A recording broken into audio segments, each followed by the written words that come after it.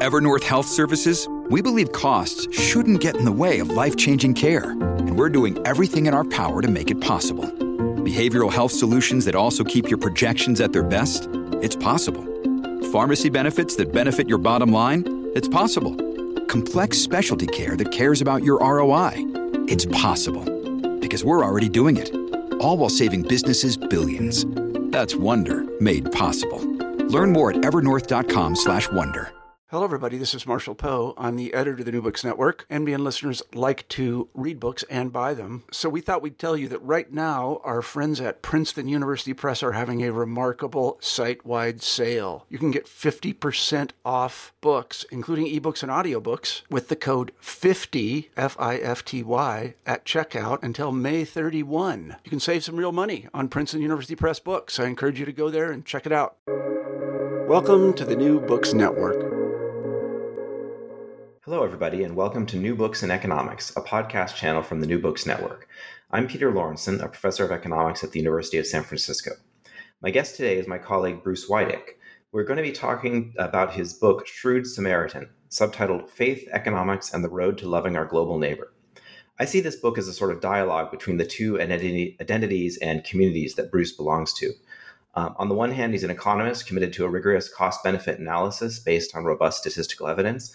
On the other hand, he's a person of strong Christian faith who takes seriously the obligation that his faith gives to him to helping the poor a central part of his life.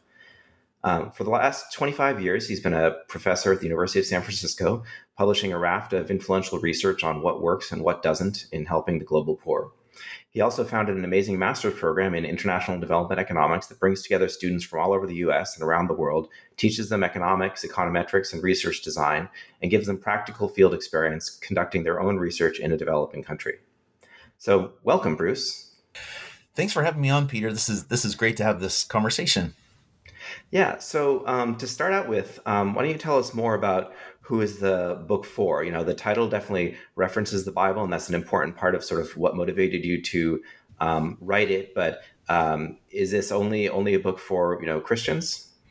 The book actually has a pretty general audience, but a lot of it's targeted at people in the faith community who really feel like they have a calling to serve the poor in different ways, but aren't reading all the journal articles or aren't necessarily up on the latest research, but yet they want their lives to have an impact on others, and they want to have some kind of meaningful engagement with global poverty. And so this book is really primarily geared to them. But again, I think I really wrote it for a large audience, and I think it's intended for a lot of different kinds of groups of people.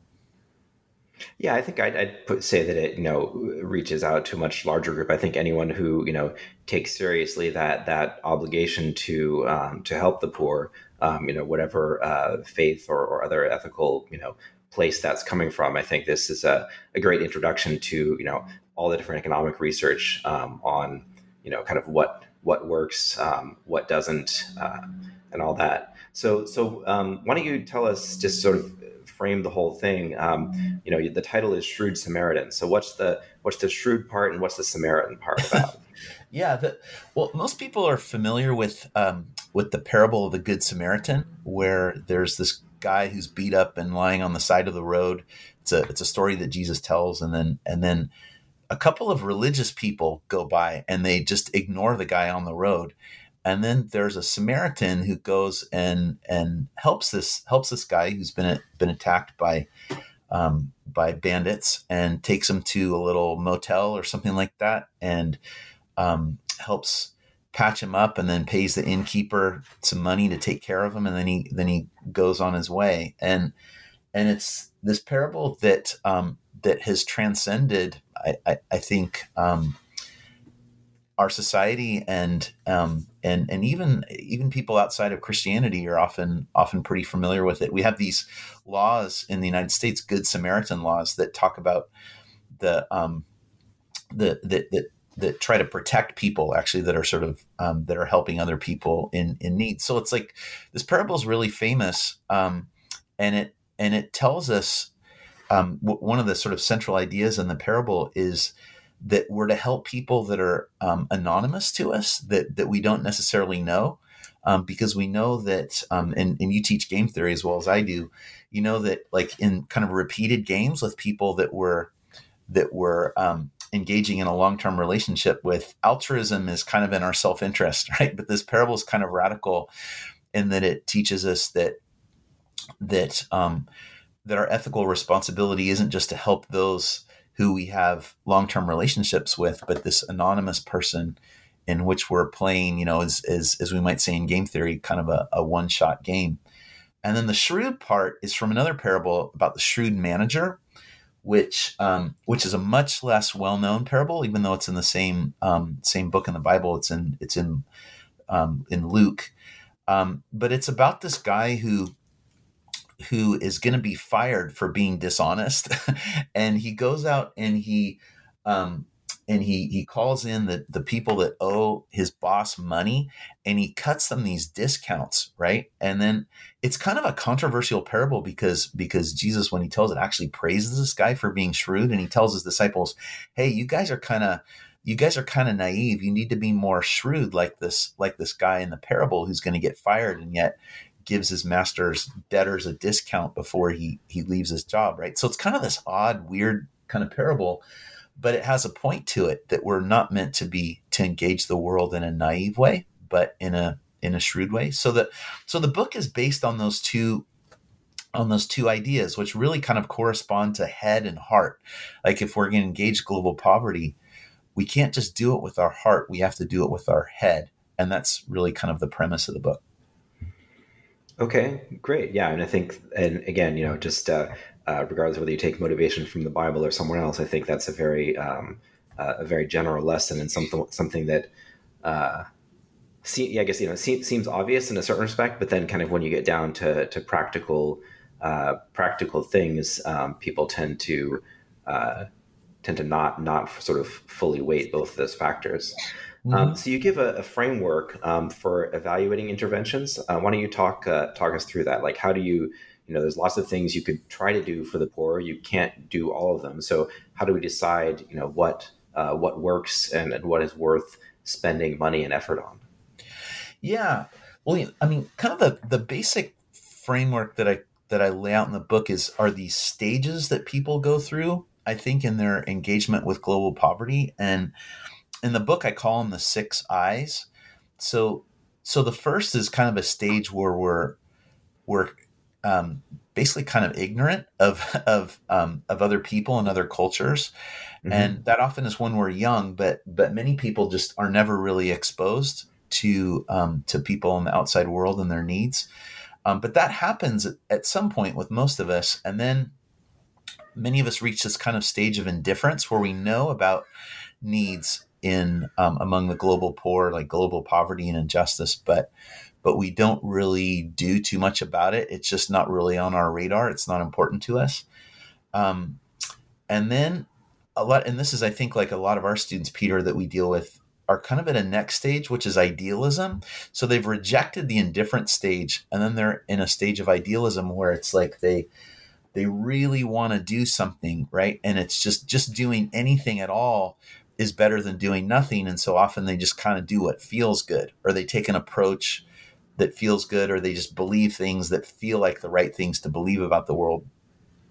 But hopefully, and I think hopefully we kind of do this in our economics classes and development and international economics and different things. But we hope that people go into sort of an investigation phase where they actually learn about the world and learn about, in terms of poverty interventions, learn what kinds of things are effective and not effective, and things that only just kind of give a warm glow, and then other things that actually are transformative to people and actually genuinely helpful. And then that often leads to what I call the 5th I, which is introspection, which is kind of a phase where people, they look at the needs of the world and they understand them better through investigation, but then they reflect on their own lives and the difference that they can make and the purpose for their own lives and how that lines up with the needs of the world. And then when those come together, then often you have impact. where a person is actually able to exhibit a positive impact in favor of the global poor or different issues of poverty and injustice. And there's actually a seventh I that I talk about at the end of the book, which is identification, where people actually learn to identify with the poor in different ways that I describe in the book. But I think what your original question though is more about like that investigation stage. Like, how do we know what's effective and what's not effective? A lot of this, I think, like at a personal level, for somebody who's not like a development economist, a lot of that is just being willing to learn and to listen rather than to talk. And for example, with a practitioner, somebody who's working, say, for World Vision or Catholic Relief Services or organization like that, is just to really, somebody who's interfacing with the poor is to listen to the poor and to see what the needs really are. And also to hear about their own aspirations and dreams and visions for their own lives. Because if we try to do something that's outside of that, it often doesn't work. A lot of development projects fail when we don't pay attention to the poor themselves. And so, even at a personal level, I think that's a really important part of investigation for a practitioner. Or even for a student who wants to go overseas for a semester or for a summer, to actually spend time where they develop relationships with people that are living in global poverty. But at a larger level, though, Peter, I think that for people like us that are development economists, that are researchers and working in this area, hopefully our work, our impact work, can inform policy, right? And so I think one of the ways that we figure out what works is through using, like at a research level, using experimental methods or quasi-experimental methods, which correspond to the Nobel Prizes given in economics in 2019 and 2021, and really kind of absorbing this literature and looking for patterns in this literature about what's effective and what isn't. And then beginning to lay the foundation for policy and development interventions from there. Great. Yeah. So I'd like you to go into that a little bit more in a second, but maybe before we do that, why don't we talk a little bit about sort of the part 2 of your book? You talk about in a more broader scope, like what causes poverty, what are the sources of inequality and poverty, both in rich countries, and then also what sort of leads to poverty traps in poor countries. So maybe you could give us some of the highlights of that. Yeah, sure. So in terms of, I think that like understanding what causes poverty is super important, which is kind of why I put it earlier in the book. Like, I'm sure that a lot of people who have picked up this book just want to rush to like, oh, okay, does microcredit work? Do cash transfers work? Do building schools work? You want to get right to that point. But I think the foundation for understanding about effective interventions and about effective global action is really understanding what are the causes of poverty and prosperity, and really broadly the chapter on poverty traps talks about different types of traps and different that the poor find themselves in, and it looks at them in over 2 dimensions. One is are traps that are caused that are more individual based traps. An example of one kind of poverty trap that I use in the book is a savings trap. So, for example, let's suppose that a household is able to earn an income of 100, right, per month, let's say, but then consumption needs are 100, right? So the household's never able to save. Right, they have to consume all of their income, and because of that, they're not able to invest, and because of they're not able to invest, there's no hope for their income being higher in order to create that buffer for savings and investment, right? And that's related to a credit trap as well, where somebody doesn't have the assets that they need to secure a loan, like for collateral, but because they can't build those assets, they can't access credit in order to improve their income, right? And so So it's just this vicious cycle, right? And we have traps that are similar involving nutrition, right? Somebody's malnourished, so they can't work very hard or very much or very productively, and so they can't earn a higher income, so they can't buy more food to eat, and so they end up in this terrible cycle of a malnutrition trap. So, but other traps. So those are individually based traps, but then there are also what I call collective traps, where in the economics jargon, they're called coordination failures. When you have something like in game theory we call strategic interdependence, where I make my decisions based on how a lot of other people are making their decisions. So one example is education. Like if I'm from a place in rural Guatemala, like where the nonprofit that I help lead works, for example, the average education among males is in the village where we work is 3 years, and for the women it's 2 years, right? So if I'm growing up in a village like that, it's not going to pay for me to get a PhD in biochemistry, right? There's nobody to employ me, at least in that village. So I'd have to migrate somewhere to capitalize on that level of education. And so we end up with societies that have a low division of labor, where everybody's a generalist, and then societies that have a really high division of labor, like San Francisco, for example, where education really pays off, right? And so different regions, different places, different communities in the world can be caught in these collective traps that are related to education or investment. Usually investment doesn't happen where there's no investment. It's kind of the opposite of what we teach our students in microeconomic principles, where we say capital is most valuable where it's most scarce. But when you look around the world, that's not really true. Capital goes where capital has gone. And you have things like agglomeration economies. And so you see in India, very poor, for example, very poor regions, impoverished regions, and then you see Bangalore and Hyderabad also, right? And so the point of these collectivist traps is that because one person's optimal strategy or action depends on what other people are doing, there's a role for the state, or there's a role for outside actors to kind of coordinate people to a higher collective level of investment in the economy. So that's one dimension, is individual versus collective. And then on another dimension, you have poverty traps that can be either involving external constraints, like there aren't enough schools or enough hospitals or enough credit or enough electrification or roads or infrastructure or something, or they can be internal.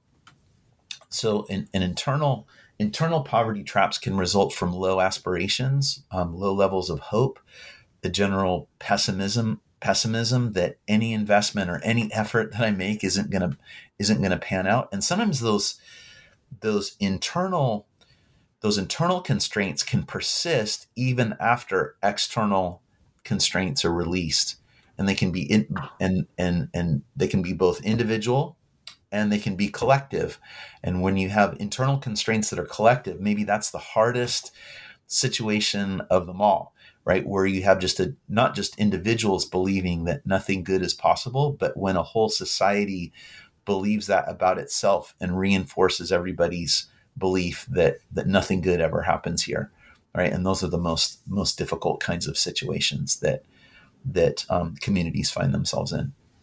So let me follow up on two of those threads and ask you about them a little bit more. So one thing, just sort of in terms of the framing, when you talk about sort of individual kind of psychological constraints, I feel like there's people who would say you're just kind of blaming the victim then, right? Because you're saying, oh, you could just get ahead if only, you had, just pull yourself up by your bootstraps and have faith in yourself, and then, everything will be fine. And kind of, to the extent that you emphasize that kind of challenge, then maybe it steers you away from pursuing social solutions that might be more comprehensive and maybe, for people who are maybe feel less compassion, maybe gives an excuse to not feel as compassionate if they feel like it's just because of the person having the wrong kind of attitude.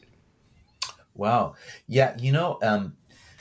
I think issues with mental health are more out of people's control than than a lot of people think, and that in fact probably people that are in cycles of poverty, they actually may have more control over those external factors than they have over the internal factors. These things are not generally things that people have a lot of control over, but that are things that can be, I think, that can be addressed through different types of accompaniment, really kind of coming alongside people and encouraging them and showing them what's possible. And that can change their outlook, and with a changed outlook, with where aspirations are developed, and there's some degree of confidence that, yeah, if I undertake this kind of, because development's all about investments, right? When we study development, it's all about different kinds of investments, whether it's in schooling, whether it's an investment in energy, human energy, whether it's an investment of a microloan, whatever it might be, they involve investments. And so part of good development practice, I think, especially for development organizations and practitioners that have a more holistic view of how human beings work, is to address those internal constraints along with addressing the external constraints. And that can often be done through role modeling, through just general encouragement, through even just being there to listen to people's problems and help them to articulate their problems, and then help them to find solutions to their own problems. So a lot of these things require a lot of careful investment of time and energy. But I can say firsthand, also as a practitioner as well as a researcher, that time that we spend listening and encouraging is probably just as important as some of the stuff that we do that relieves the external constraints, providing money for schools and credit and things like that.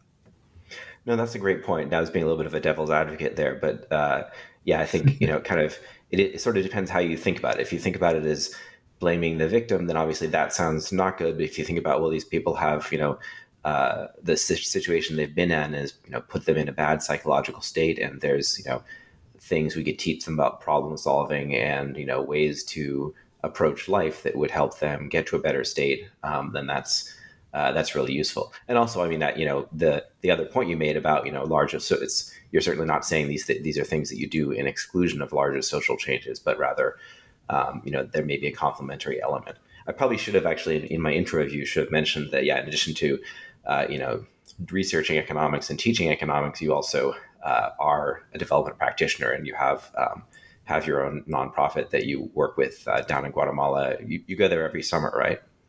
Yeah, we try, except for during COVID, we try to go down at least every other year. Yeah, and we found, even with the group of people that we work with in Guatemala, that it's possible to relieve external constraints, but that these internal constraints are still there a lot of times. So, for example, with this school that we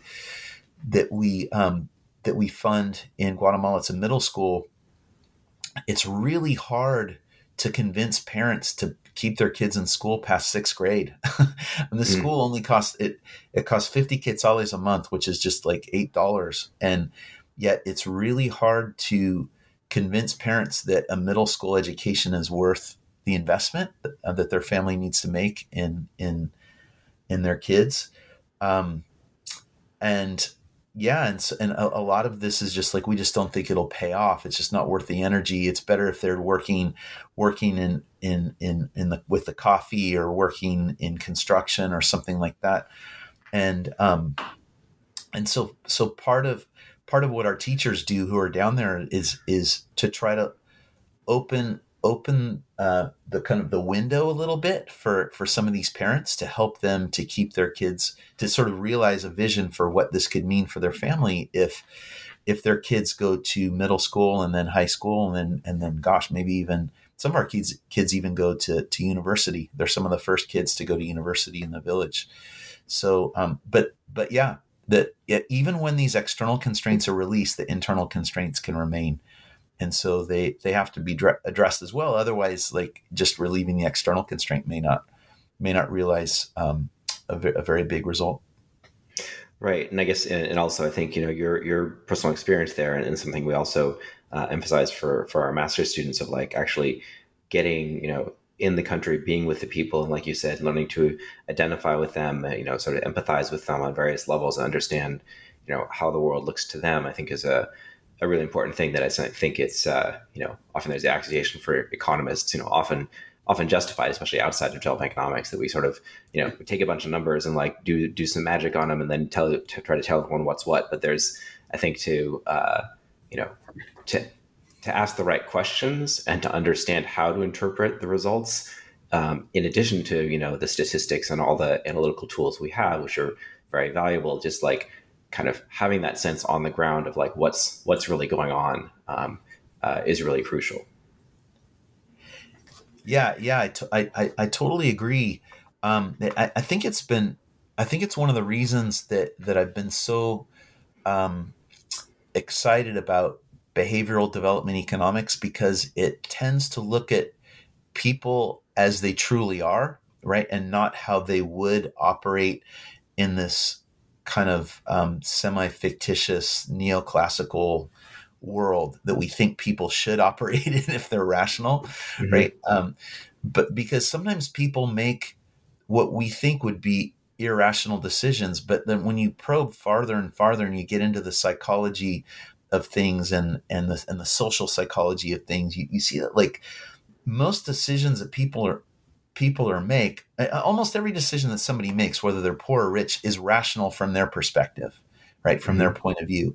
And so I think part of being a development economist is trying to understand how people actually think about problems, and then proposing interventions that are consistent with a more holistic view of human beings, that takes into account things like identity, and things like hope and aspirations and other things that other places that economists never really have gone before, like, the last like 5 or 10 years, I would say.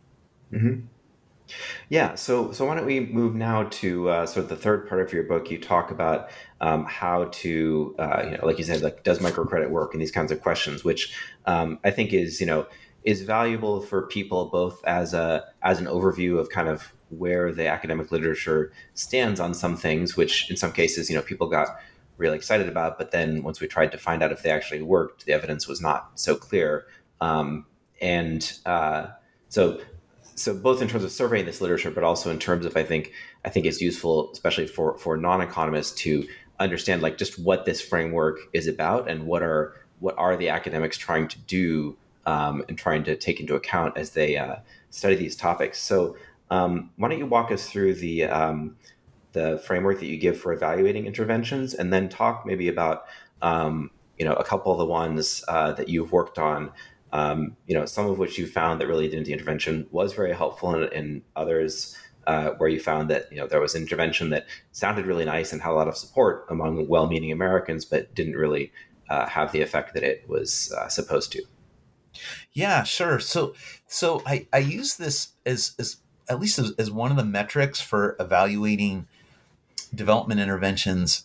A lot of people have heard the kind of bang for the buck, right? Which is sort of the typical way that we think about whether we should do something like microcredit or education or a health intervention. And I use this other metric called bang 3, which is bang for the buck, which really puts in this intermediate step into the way that we think about whether an intervention is actually having a positive effect. So one question is like whether something has an effect. Like maybe we're concerned with entrepreneurial activity. So we say, does microcredit lending, does it stimulate entrepreneurial activity? Okay, and let's suppose it does that. But then there's this intermediate step, which is like, how much does increased entrepreneurial activity promote human flourishing? So So in the framework that I use an idea in Catholic teaching that's related to human dignity and human flourishing, right? So there's this idea in human dignity that's been really well articulated by a lot of Catholic theologians and development people, which is that every person bears this mark of God, this image of God called the Imago Dei is the Latin term for it, and that human beings are intended to flourish in every human being, right? And in some way reflect the nature of the Creator. And so the question is, like, how much does a certain intervention, like say, when we get down to practical things like microcredit, it will produce an outcome like entrepreneurship or something like that. But then the intermediate question is, how much does that particular outcome affect human flourishing? Okay. And then the question then is, like, so how much human flourishing can we promote for a unit of resources that we put into a particular intervention, right? So I call that bang 3, or bang for the buck. And so would you like to talk about microcredit?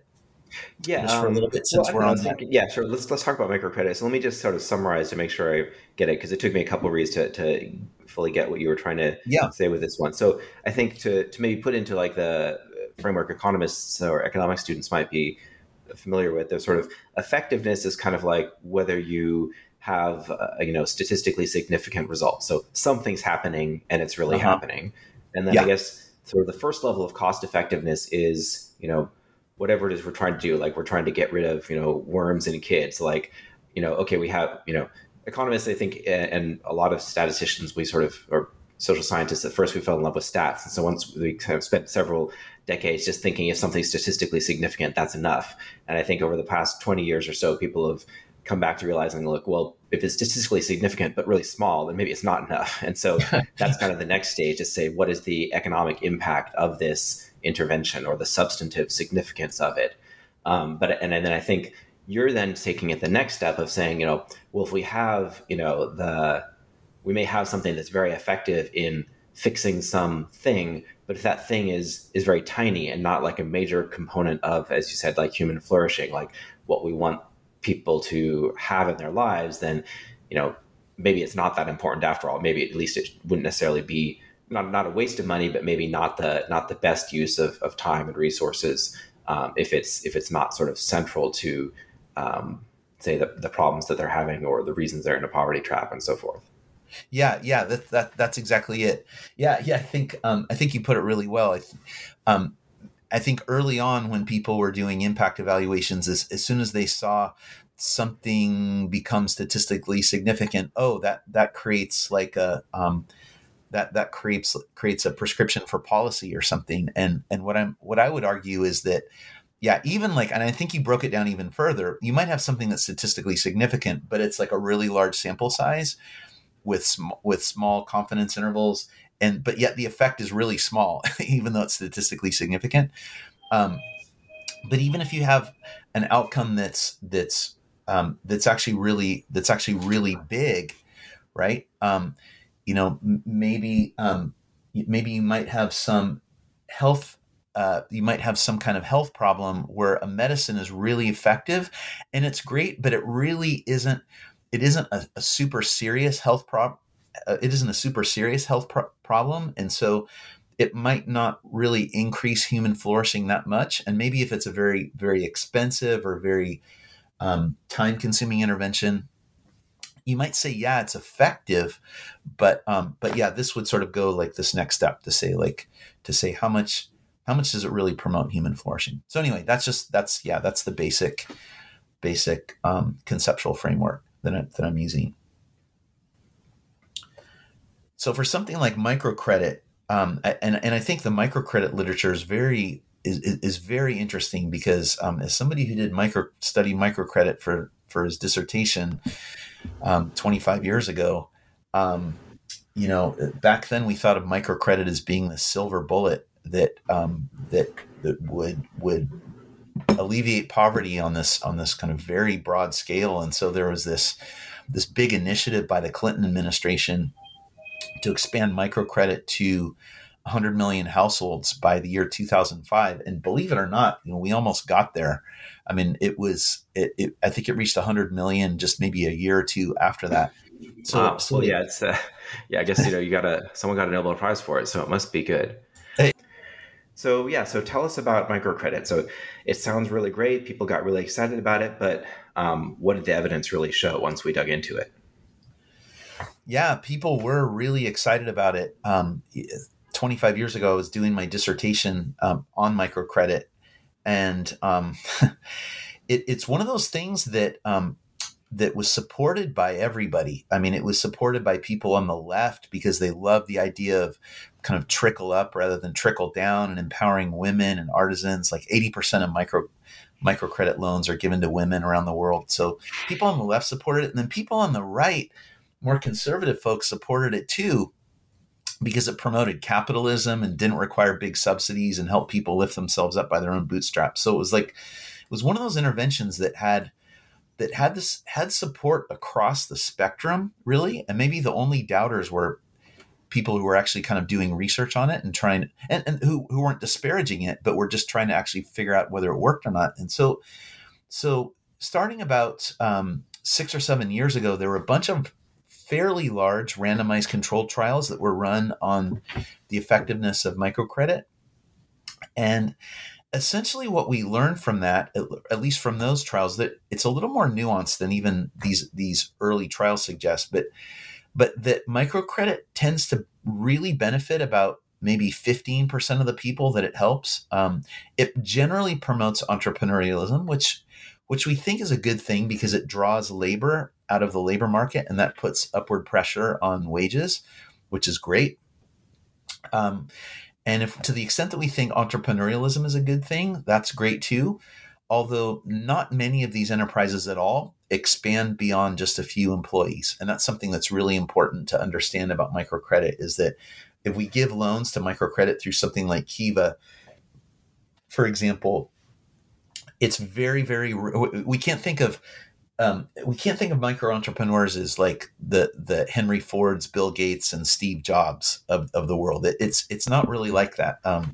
In Poor Economics, Deflo and Banerjee talk a lot about people with micro enterprises as almost kind of reluctant entrepreneurs. So a worthy goal of microcredit is really just to help enterprises thrive as best they can, so that parents have enough money and the capability to allow the next generation, probably, of kids to become educated and move into higher paying work.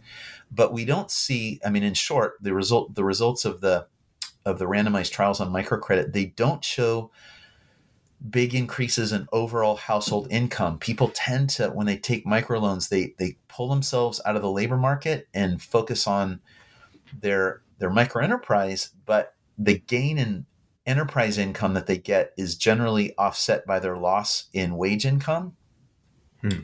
So, but it's not a bad intervention. Microcredit, it does some things very well. I mean, in terms of like promoting entrepreneurialism, stabilizing income. So microloans do a good job at helping people through difficult times. And there's actually some more evidence that came out kind of post randomized trials on microcredit that actually point to the fact that if a lot of people have microloans in the economy, it may be doing some good things for the macroeconomy as a whole, pushing up wages and different things. So there was this really neat study done by Emily Braza and Cynthia Kinnan that looked at what happens when you take away microcredit just completely out of the microenterprise sector, which happened in one state in India for a while, and where the government basically just shut microcredit down for some different reasons, over indebtedness and information systems and different things. And they found that when that happened, it was not good for the economy, right? So sometimes you don't know how good something is until you lose it, and that may be kind of the case with microfinance, where when you took it away, wages fell, incomes fell, right? And so that was a natural experiment that maybe tells us a little more about the impact of microcredit than even some of the randomized controlled trials. And I actually have some issues with the randomized controlled trials as well, because what they're doing is they're setting up an experiment on kind of marginal borrowers. Most of them were done in places where there was already a lot of microlending already. And so you're giving credit to people that were probably just, maybe not the sort of grade AAA borrowers in the economy. And so the fact that impacts are kind of low in some of those trials isn't that surprising. And in the places where they did do the randomized controlled trial in an area where there wasn't a lot of microcredit, the impacts they found were bigger. So overall, microcredit is just, I think I gave it a 4 stars out of 5 because of the more recent natural experiments that show that it has a bigger impact. But it's not the silver bullet that we thought it was, Peter, I would say. Yet it can be a very helpful intervention, especially for like the most entrepreneurial, the top 10 or 15% most entrepreneurial borrowers. It probably does have some kind of positive impact. Right. And the studies you mentioned, I think it's a nice illustration of like, as you said, like randomized controlled trials are, they're very precise at measuring whatever it is they're measuring. But then, one thing is, sometimes an intervention, in a sense, the best interventions might have a social effect that goes beyond the individual or even the small community being treated. Like you're saying, might have come out from sort of the large scale introduction of microfinance, pulling people into entrepreneurship and therefore letting the rest of the people have higher wages because there's less labor supply. And then also, as you said, like if you're, it depends with any treatment, right? Even with a medicine, right? If you give a medicine to the sickest person, then it's going to have one effect. If you give it to a healthy person, that might not be good at all. And, there's kind of going to be some kind of continuum there. So you want to make sure that you're looking at the right people. But by gathering all this data and, being precise about what each of our studies does, it sort of also opens us up to, figuring out how to refine, not just evaluate like, thumbs up or thumbs down on an intervention, but also figure out how to really target it and make it more effective. Absolutely. Yeah. And I think with microcredit, it's the heterogeneous treatment effects are really, really important there, because we do see this pretty big, some of Esther Duflo and Abhijit Banerjee's work with their co-authors show this pretty significant impact among what they call like the go-getter entrepreneurs. And the question is just how to target those guys better, right? Because there really does seem to be an impact among that sort of subset of the population. Mm-hmm. And I guess maybe that sort of relates to what you're talking about in general, sort of then how do we get other people to maybe become go-getters who weren't beforehand. Right. Why don't you tell us about one more study? I know some of the ones you've worked on since then. You looked at child sponsorship, shoe donations, cleft surgery. Why don't you just pick one more and talk about how you did that study and how you sort of evaluate it? Yeah, sure. So maybe I'll talk about international child sponsorship because that's one of the ones I've been involved in more over the last few years. So international child sponsorship is often we see these ads in magazines or on TV or something where for like $35 a month you can sponsor a child, and then what the child receives is generally some kind of food assistance for their family, school uniform. Often they pay school tuition. In the one that I evaluated with Compassion International, they got to go for about 10 hours a week to an after-school tutoring program that emphasized tutoring, activities with kids, and also Christian faith formation. So those three things, and they provided the kids nutritious meals there as well.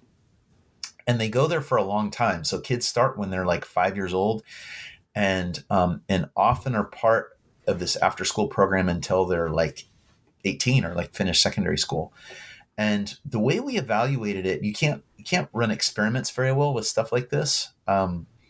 So we did a quasi-experimental study where we used the fact that when Compassion was rolling out a bunch of programs in the 1980s into different villages in low-income countries, they had an age eligibility rule that said that only kids under 12 could be part of the program. And they're actually pretty strict about that rule, which as you know, is kind of like it's just like a gold nugget for for an empirical researcher, just finding some crazy it's not crazy, but it's just some arbitrary cutoff rule that you can use to evaluate the program. And so we used this rule and surveyed. We dug up the early enrollment lists of these programs. Usually they were these dot matrix printouts in a cardboard box in some moldy basement in Cochabamba, Bolivia. So we found these early enrollment lists of the first kids that were in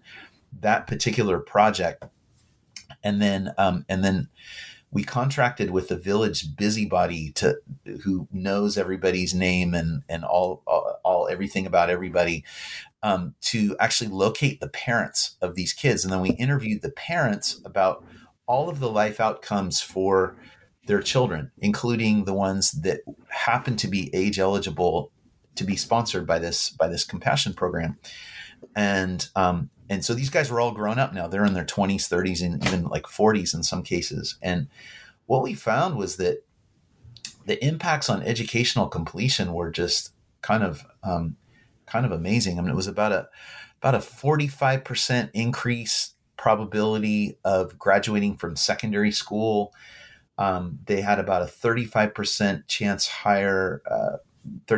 higher probability of having a white collar job, much more likely to be employed in general, especially among the women. There's just much greater labor force participation among the girls that had graduated and were now women working in the labor force. Many had become teachers. That was probably the most common occupation. We estimated that income was about 20% higher income. Somewhere the average is about $75 a month. And then the impact was about roughly like $15 to $18 per month on income. They lived in better houses made out of higher quality construction materials, more likely to be electrified, more likely to be village and community leaders. So anyway, using this quasi-experimental method, we found really big impacts on the life outcomes of these kids. And what was interesting about this program, it's a very holistically oriented program. And for me, studying the outcomes of this program that worked at so many levels with the kids, it worked on their social skills, on their just even issues of just self-control and attentiveness, developing their aspirations for what they want to do. Many, many different aspects of their lives. And for me, it was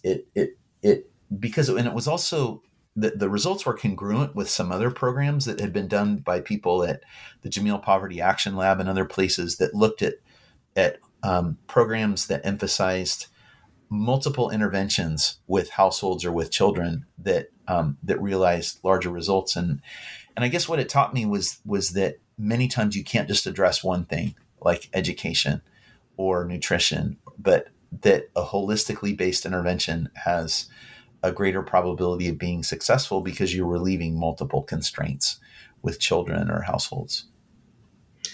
Yeah, I mean, that makes a lot of sense, right? If it was just one thing going wrong, then it'd probably be a lot easier to fix. And a lot of these things, they kind of go together. It's hard to pay attention at school if you don't have enough food to eat and more complex interactions as well. I guess, how do you, the challenge there, I guess, is what if, then if you evaluate something that's like a package of a whole bunch of stuff, all of which sounds nice, then how do you know what part of that is really essential? Yeah. And that's really hard too, because a lot of NGOs that I've worked with, they kind of feel like they have the secret sauce and they don't want to mess with it. They don't want to take out one thing or two things because they feel like they have good reason to think that all of the things that they're doing are necessary but not sufficient. I mean, to put it in sort of like econ speak. So many times it's hard. It's difficult to do that. I think some researchers at JPAL have tried to do that, to try to pull out different elements of programs and see which elements are the most vital. I think the thing to understand, though, is that conceptually there's a good reason why you might want to intervene at a lot of different levels, like education, health, income, like maybe with a cash grant or something, enterprise.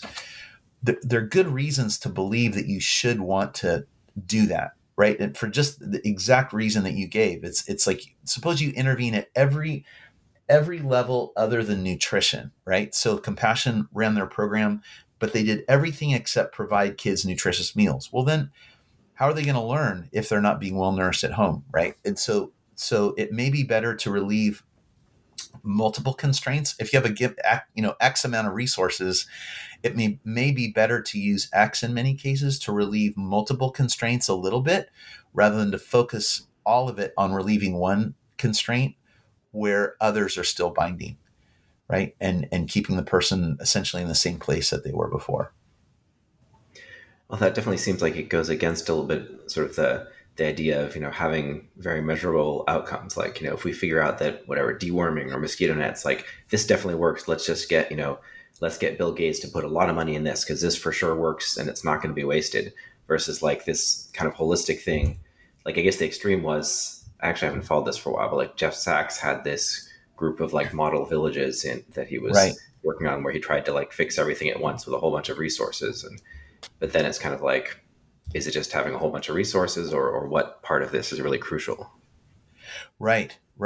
No, that's true. And so that means that it's important to test in a lot of experimental work, to test one thing at a time. Right. I think what's harder is getting many NGOs, and probably particularly faith-based NGOs, to alter their menu, or not really the menu, but kind of alter the package of interventions that they give. But certain things, I mean, you would say like you mentioned deworming. Deworming in a heavily worm infested area is just one thing that we know that's incredibly effective.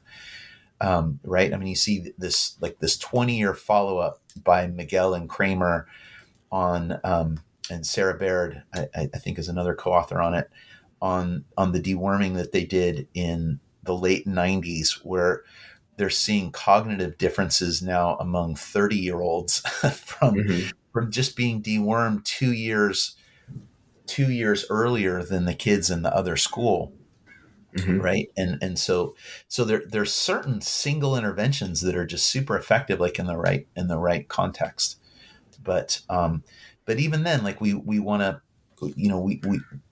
we probably need to understand that even if that were the only intervention that those kids received, if there hadn't been some kind of intervention, even just even the local public school, for example, that you might have healthier adults with higher cognitive ability, but still without education or without some infrastructure or some other things, they still might be mired in poverty, right? You might have healthier people that were still living in poverty. So I think addressing interventions addressing poverty on multiple fronts is critically important. And even though there wasn't solid evidence from those model villages, I think the spirit of the thing was in the right place. Mm-hmm. All right. So in our last few minutes, why don't you talk about kind of your part 4? So how do you become a shrewd Samaritan? What are, obviously some people want to become PhD development economists, but that's not the path for everyone. So what are all the other different roles that people who want to, with whatever resources and they have, make a positive contribution? What are the roles that people can play? Yeah, sure. So I talk about in chapter 11 in the book, kind of toward the end, I talk about different roles that people can play. So one of them is the role of an investigator. That would be people like you and me that are trying to understand better ways to implement poverty interventions and understanding policy, and even just investigating how to motivate people to give more, things or things like that. Can be a great way to have an effect on global poverty. Another vocation or role that people can play is just as a giver. So, and this isn't just income, right? It could be that somebody is just blessed by being in a family that has a lot of financial resources, but it also can be time too, right? So some people are natural givers, and I give some examples of those kinds of folks in the book. Another one is advocates.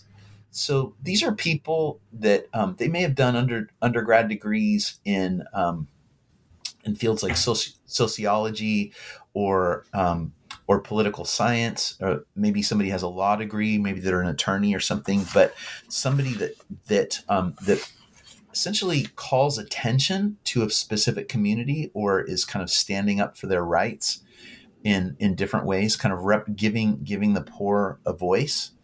Would be the role of an advocate. Another role is that of a creator. So there's some people that are just naturally entrepreneurial, right? And so you have people today that are innovating, that are social entrepreneurs and that are innovating social businesses, like businesses that have a double bottom line, that are not only meant to be at least borderline profitable, but also are having social impact in some kind of way, either through the nature of their product or how they produce it, or the kinds of people that they hire in their firms.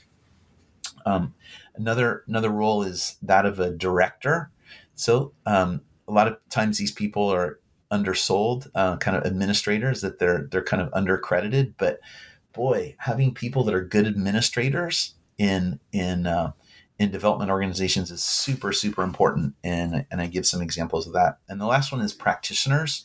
So people who are actually interfacing with the poor. So these could be teachers, they could be public health workers, they could be agronomists.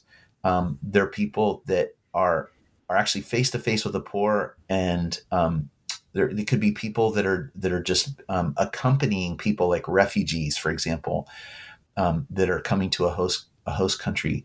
But these would be the kind of folks that are just really, really energized about coming alongside people and in very, very kind of practical ways, offering a helping hand in different ways. And so people have different gifts and different talents. And so that fifth eye, the introspection eye, is really a lot of that is about just understanding and discerning one's role in loving our global neighbor and being able to identify with the poor. Okay, well, that's a great note to end on. Again, this is Bruce Weidig. We were talking about his book, Shrewd Samaritan, Faith, Economics, and the Road to Loving Our Global Neighbor. And I hope we can all do a better job at that.